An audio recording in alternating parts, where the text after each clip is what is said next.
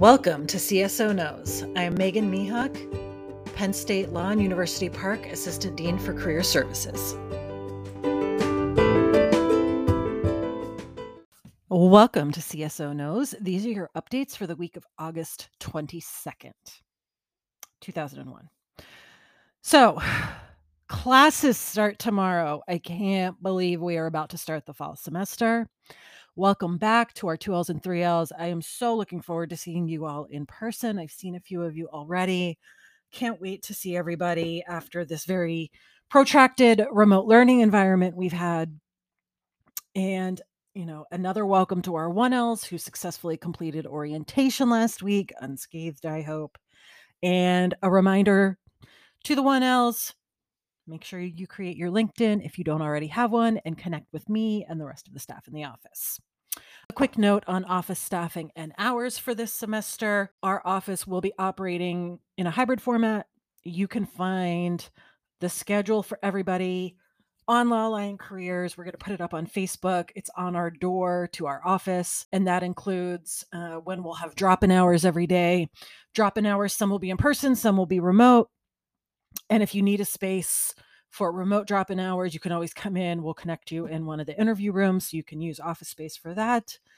And just check it out. And we do ask that you try to utilize either making an appointment on LawLine Careers or those scheduled drop-in hours so that we can effectively serve everybody.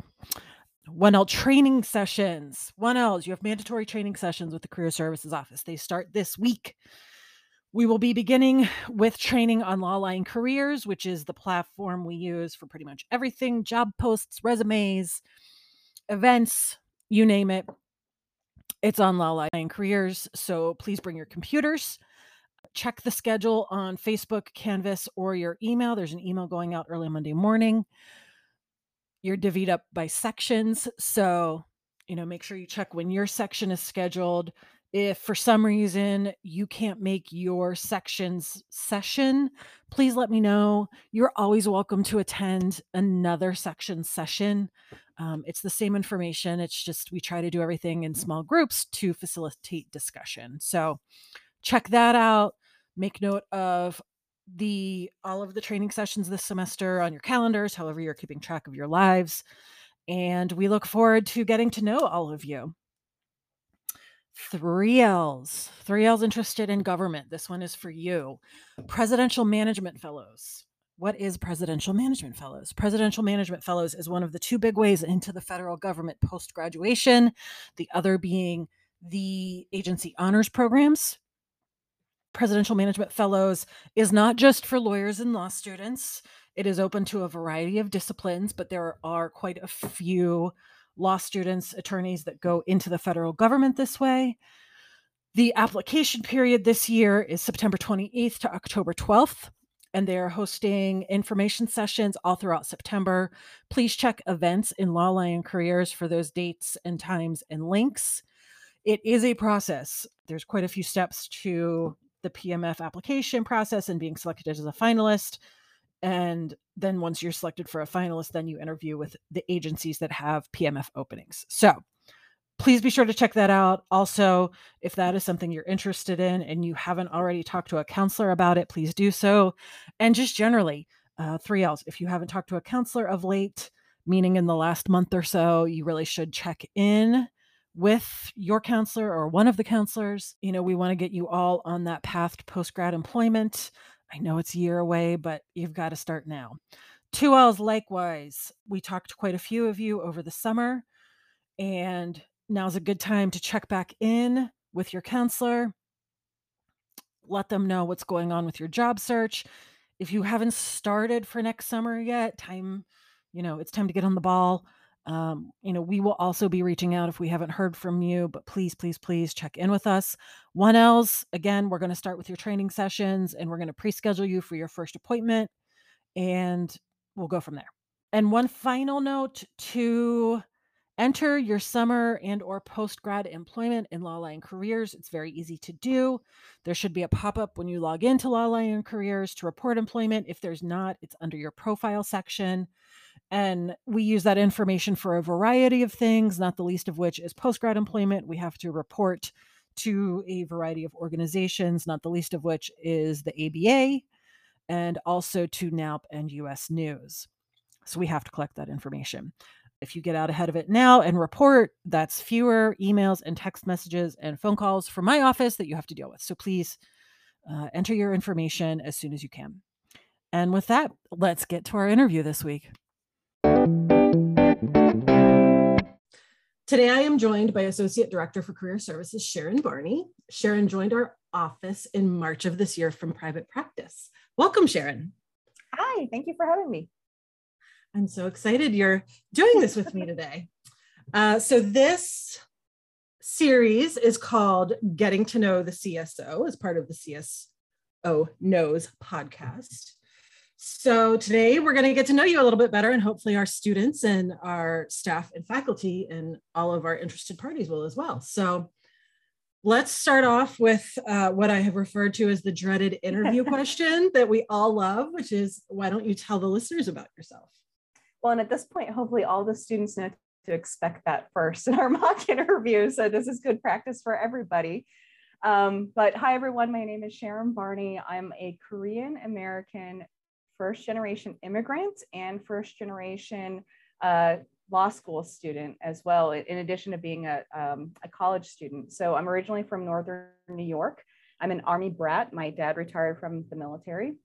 And I went to school at the University of Rochester to study neuroscience. I was on a track to go to med school. And in the middle of college, I decided that wasn't the right path for me. I wanted to do something to help people, though. That was what kind of brought me into the medical field. And I saw that the legal field also did something similar. So I decided to go to law school at Northeastern University in Boston. I wanted to have a big city experience. And I had a very unique experience because I got 4 full-time externships during my time in law school. So I clerked for a judge. I worked at a nonprofit. I worked at a firm, and I also worked for legal services. Behind it all, I was really committed to public interest work and working on behalf of survivors of domestic violence and sexual assault. After law school, we moved to Pennsylvania. My husband and I moved to Pennsylvania, and I had a varied career. So I started out at a nonprofit. I went to a refugee resettlement agency. I had my solo practice. I was a partner at a firm, and now I'm here. So that's me in a nutshell.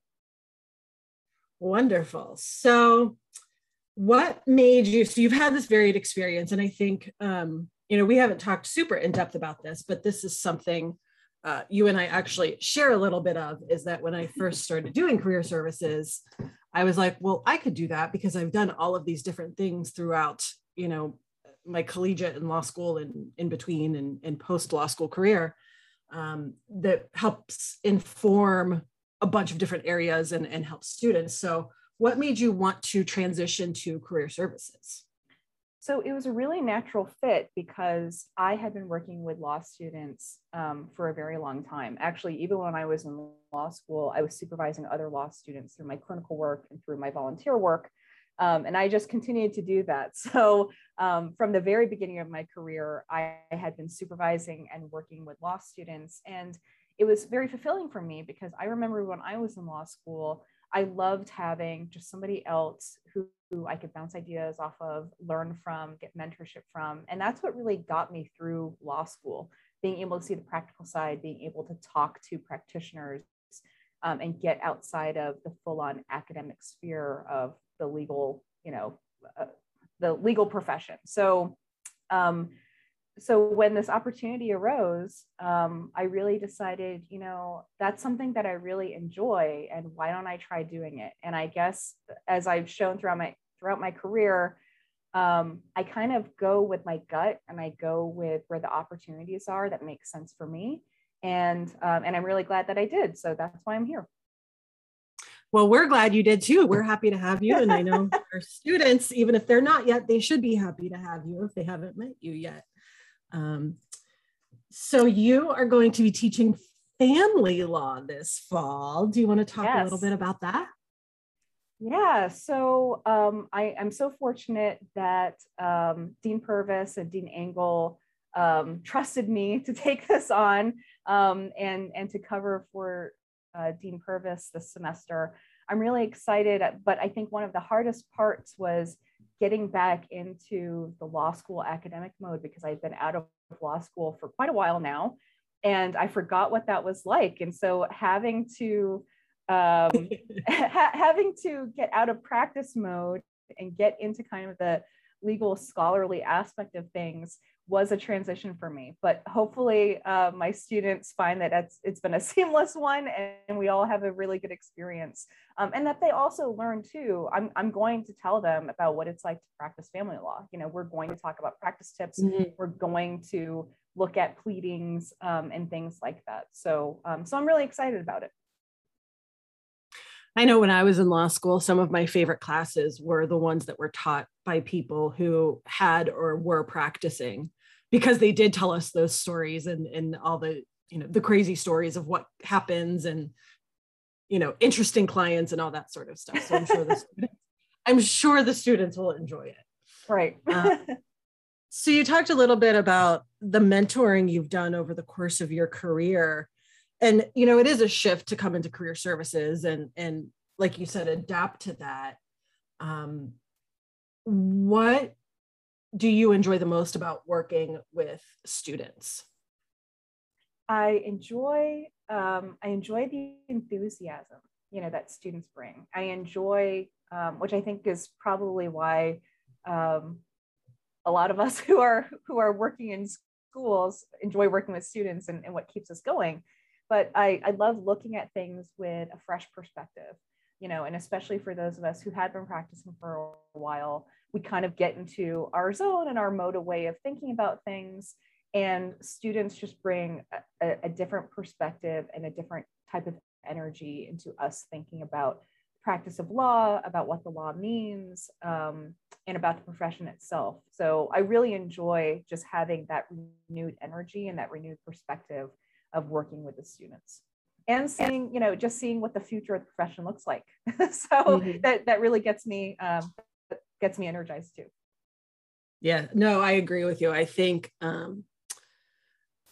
as much as we're there to help the students and teach the students and guide them through their careers, I've been doing this for a long time, almost 11 years now. I feel like I have learned more from my students than anything. I mean, they're constantly teaching me just new things about life, even that, you know, and at their age, they're willing to be teachers as well, which I always find amazing. Yeah, I could go on and on about why I love doing what I do. That's for another podcast. Right.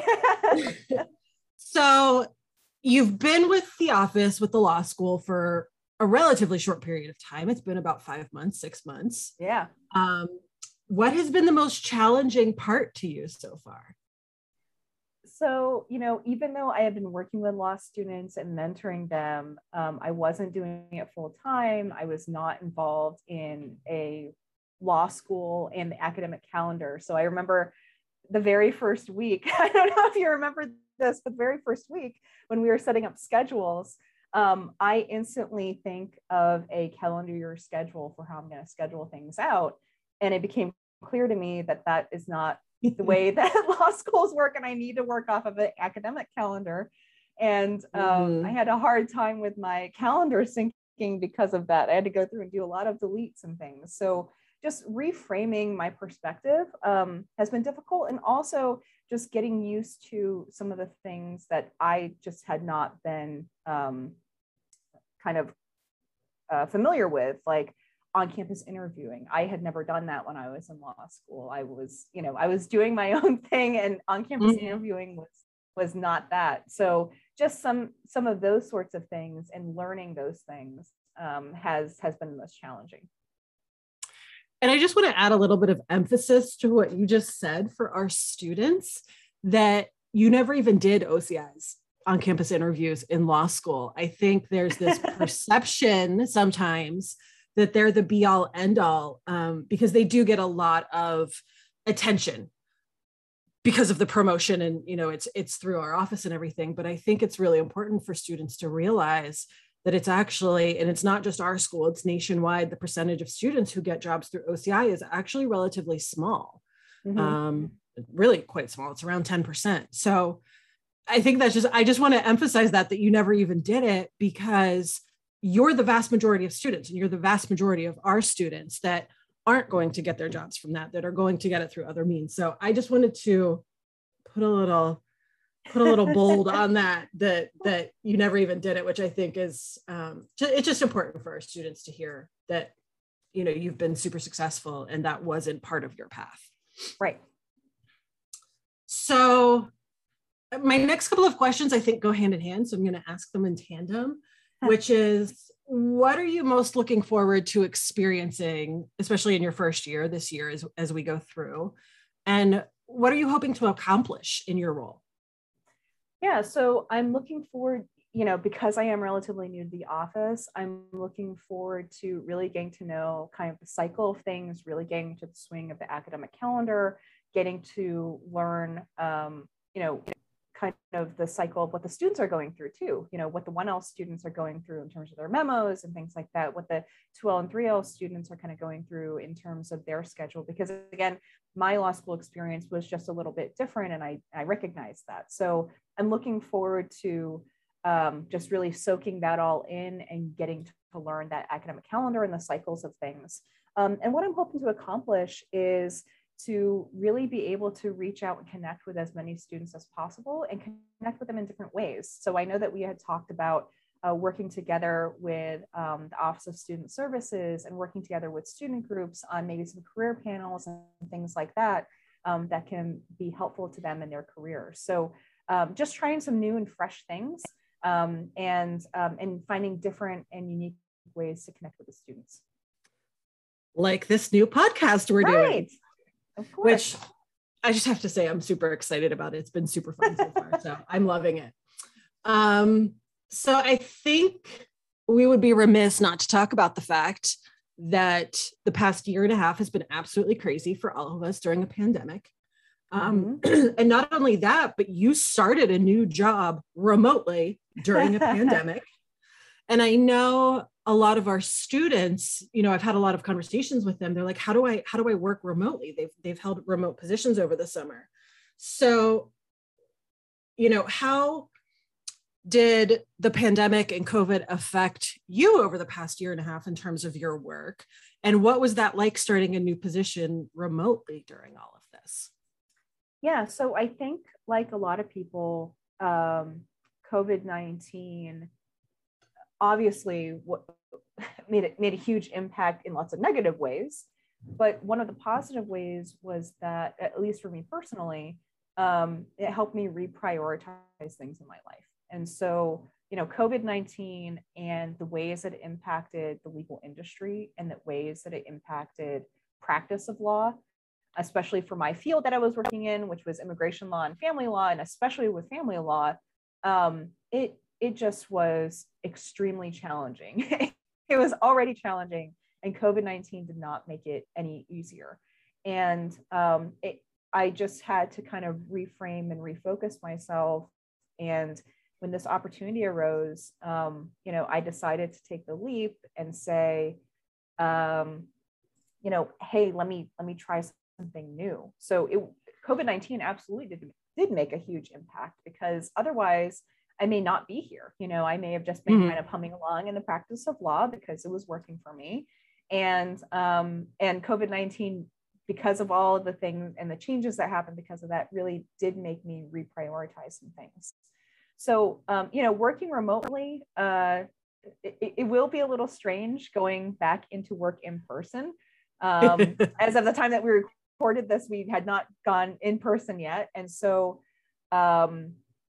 yeah, I'm excited to actually meet people face to face, just as I know that a lot of the students will be too, like meeting their own classmates and things. But I've been fortunate that our office was able to do a lot of work remotely, actually all of our work remotely, being able to meet with students, being able to communicate with students and continue with programming, continue with the other things that we needed to do. I feel very fortunate that we have that privilege of being able to do that. What have you seen, both from your perspective, coming from a law firm as a partner in a law firm and now in the law school? What sorts of things have you seen, whether it's in terms of technology that we've used over the past year and a half, or how things are done, that you think are going to stick around? So I hope that COVID-19 kickstarted people to rethink technology in our profession. I mean, I know that our profession definitely has a reputation, a rightful reputation of being behind the times in almost every single facet of things that you can think about. And technology was definitely one of them. And so one of the things that I was actually able to do was work on a task force that was created by the Pennsylvania Bar Association on the continuity of legal services during a national crisis, whether that was what precipitated it was COVID-19, but we can think about it in other ways of like a national disaster or other things, ways that we can keep our legal system going. And again, I was fortunate to work with retired Justice for the Third Circuit, Thomas Finasky, on a task force for this. And we really got down into the weeds of thinking about how these issues impact every single practice area. So, definitely ways that people can testify remotely, right? I mean, that's sure. Like just one of those things, that we've talked about, but every single courthouse, I mean, there were definitely some courthouses and there was definitely a shift between federal versus state in technology and the resources that were available. I absolutely recognize that, but it was sort of like, if somebody couldn't testify in person, it'd be done over the phone, because right. They just had not caught up with, hey, we have videos and we can do that now. So I think small things like that actually make a big difference in our legal system. I remember before I did career services when I was practicing and I was doing mostly bankruptcy work. And so I was in federal court and I had a hearing with one of the judges in Pittsburgh, but they had me drive to Johnstown to appear by video from the courthouse in Johnstown to Pittsburgh, yes. Which was just sort of bizarre. And we're talking 12, 13 years ago that they had me do that. And it was bizarre. And you're thinking, if I can appear from the courthouse in Johnstown to the courthouse in Pittsburgh, why do I have to drive to Johnstown? Why can't I do this from like my law firm's conference room? Like, what's the difference?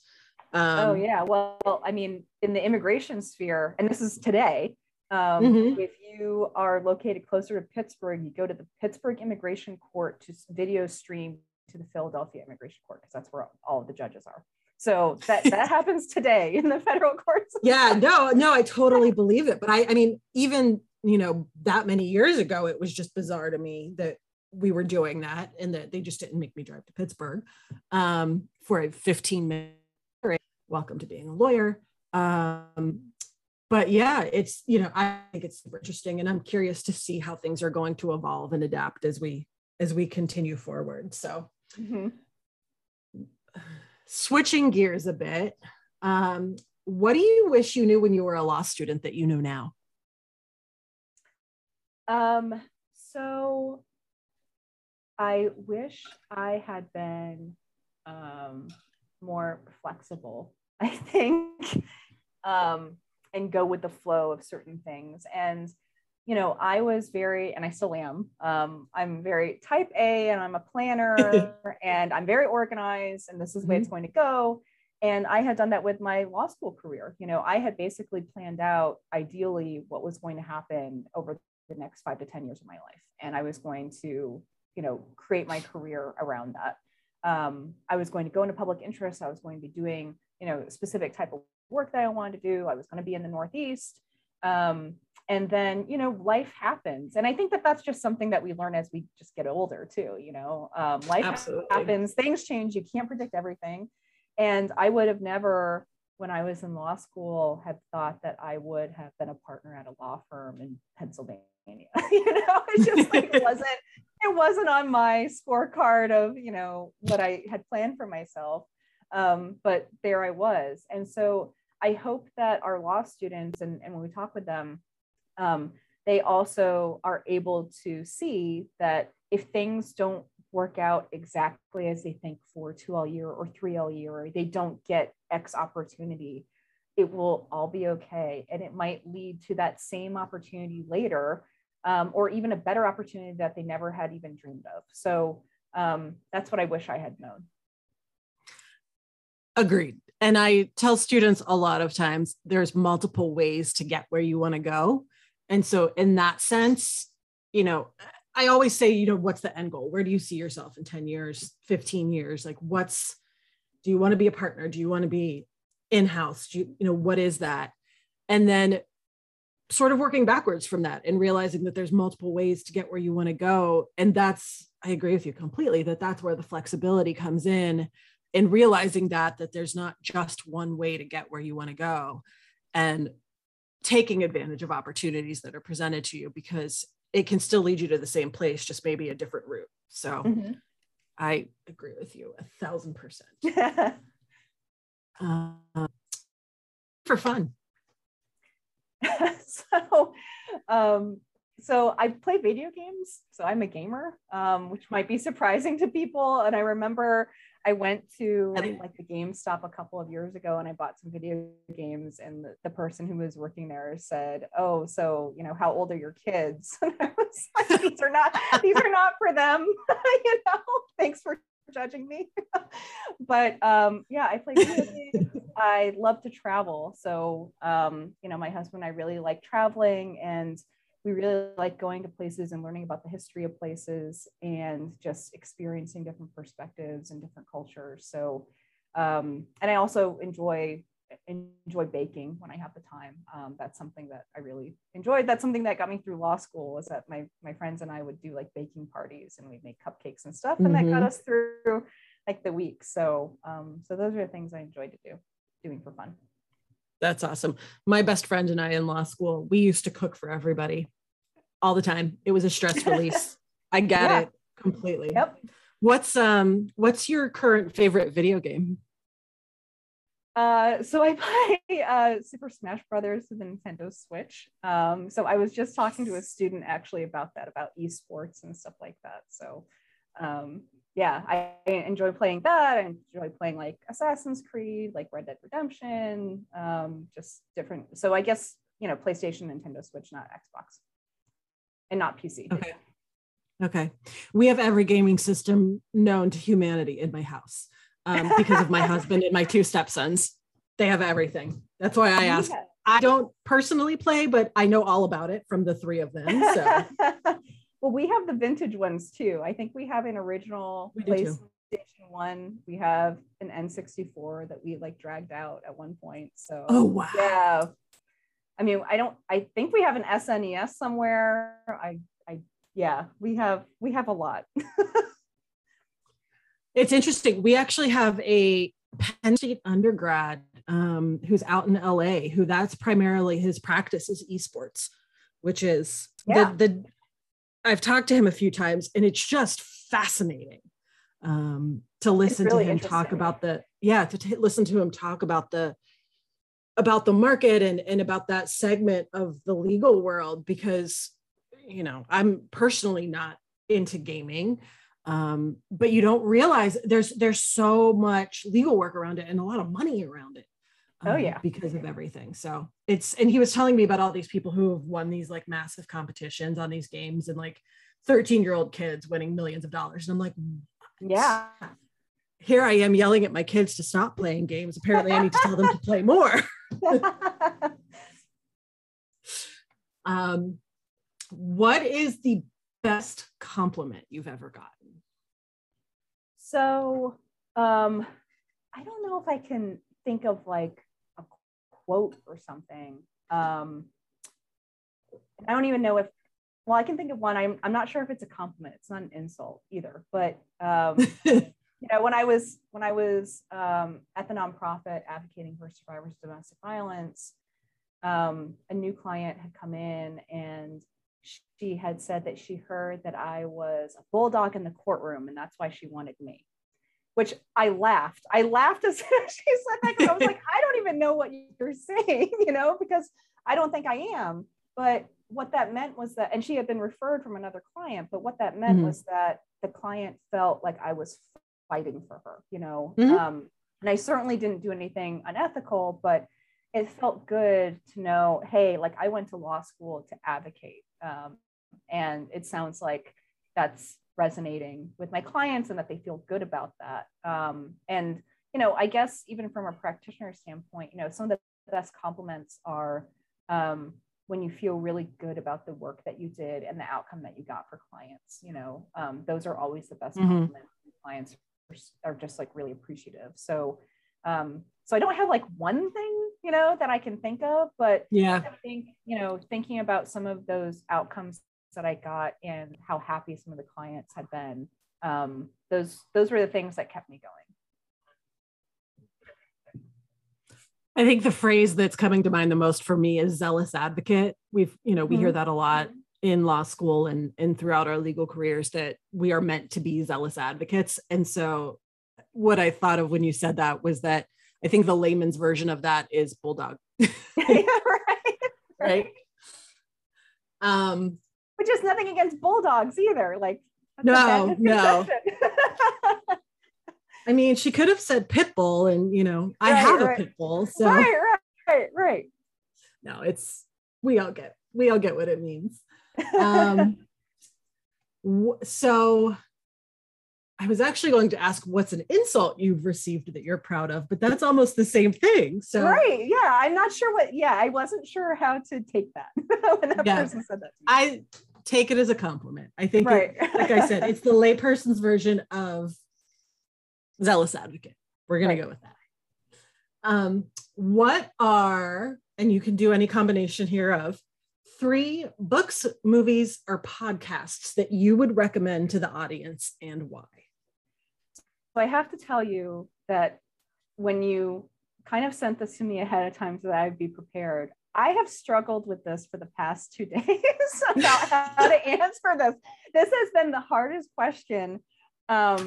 And I hate to admit it, but I have not read a book, like a full-on book, in a very, very, very shamefully long time. And I blame that on the fact that I was an English major in college and then immediately went to law school.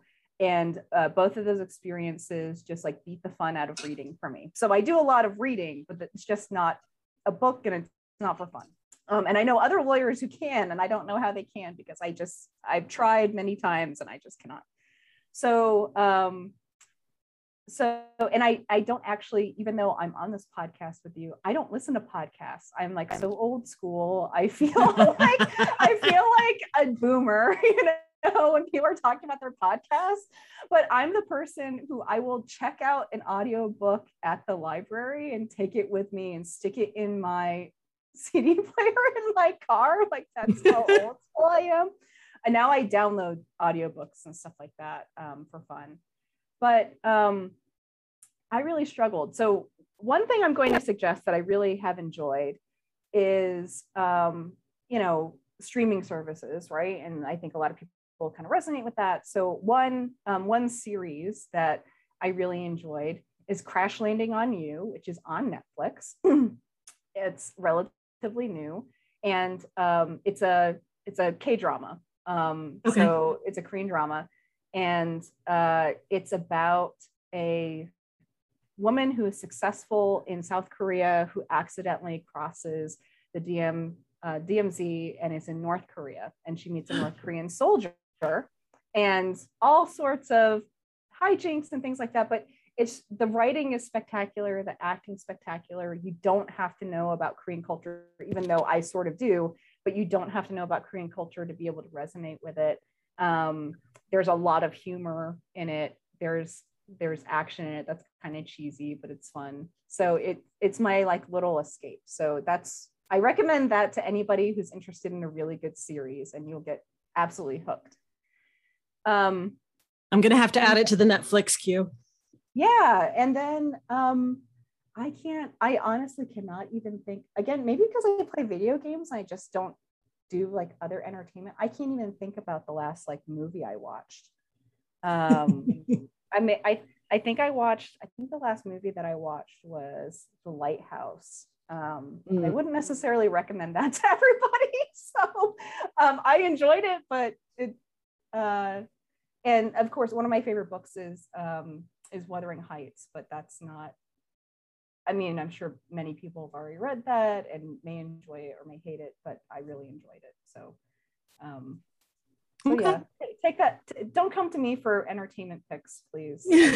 I'm not with it. Well, but I think it illustrates that, you know, attorneys are not a monolith and we all have different interests outside of the law. No, I think that's a good thing. I mean, and you can, so this is one of these small side things, but Nate in our office knows that I'm weird and I watch train videos, so on YouTube. So, but he's also weird and he can tell you about that. But that was something that I watched him that he thought was weird. I watch like surgery videos on YouTube. Like what kinds? Like specific types or? It depends, because you know how you can go down a wormhole on YouTube. Yeah. So of course, like the Dr. Pimple Popper, like the popping kind of videos. Gosh. Obsessed. There's something weird in my brain. I don't know. They help relax me. I think it's fascinating.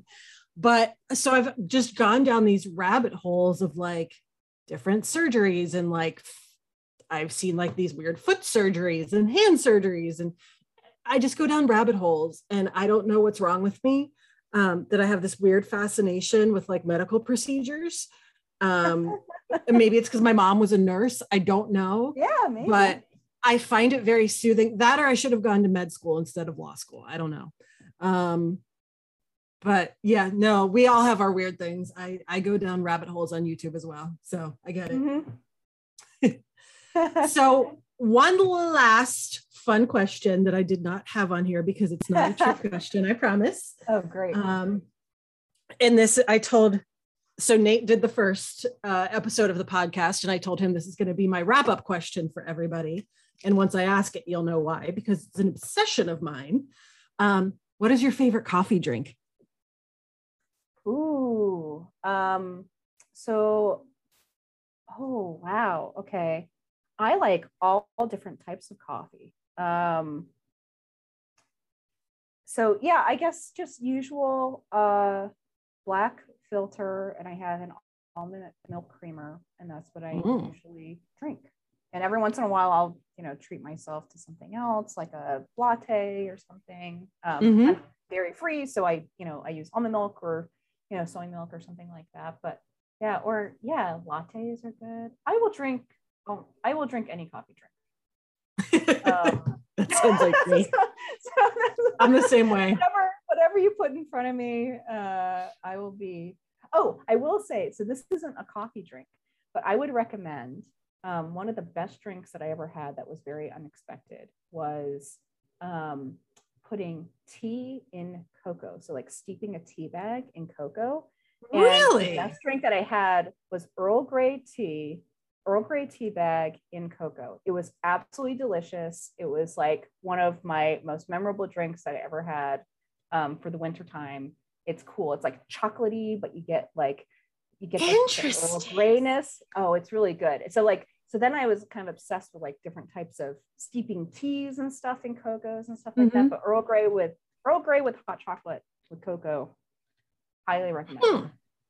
I've never had that, which is interesting. So I'm clearly a coffee person, but I also drink tea in the evenings usually. And I actually grew up on tea. But I've had clearly coffee and cocoa, basically a mocha, right? But I've never had tea and cocoa. Oh, try it, it'll blow your mind. Soon as the weather turns a little bit, I feel like I need the weather to be a little crisper. Yeah, it's, by the way, the day we're recording this, it's supposed to be in the 90s today. So definitely not hot tea and cocoa today. So right. All right. Well, thank you so much for joining us. And I hope everyone enjoyed getting to know Sharon and will come see her. And I should mention, by the time we drop this, you and I both will be in person in the office. Sharon will be in office Monday through Thursday. And our students, you can make appointments with her on Lawline Careers.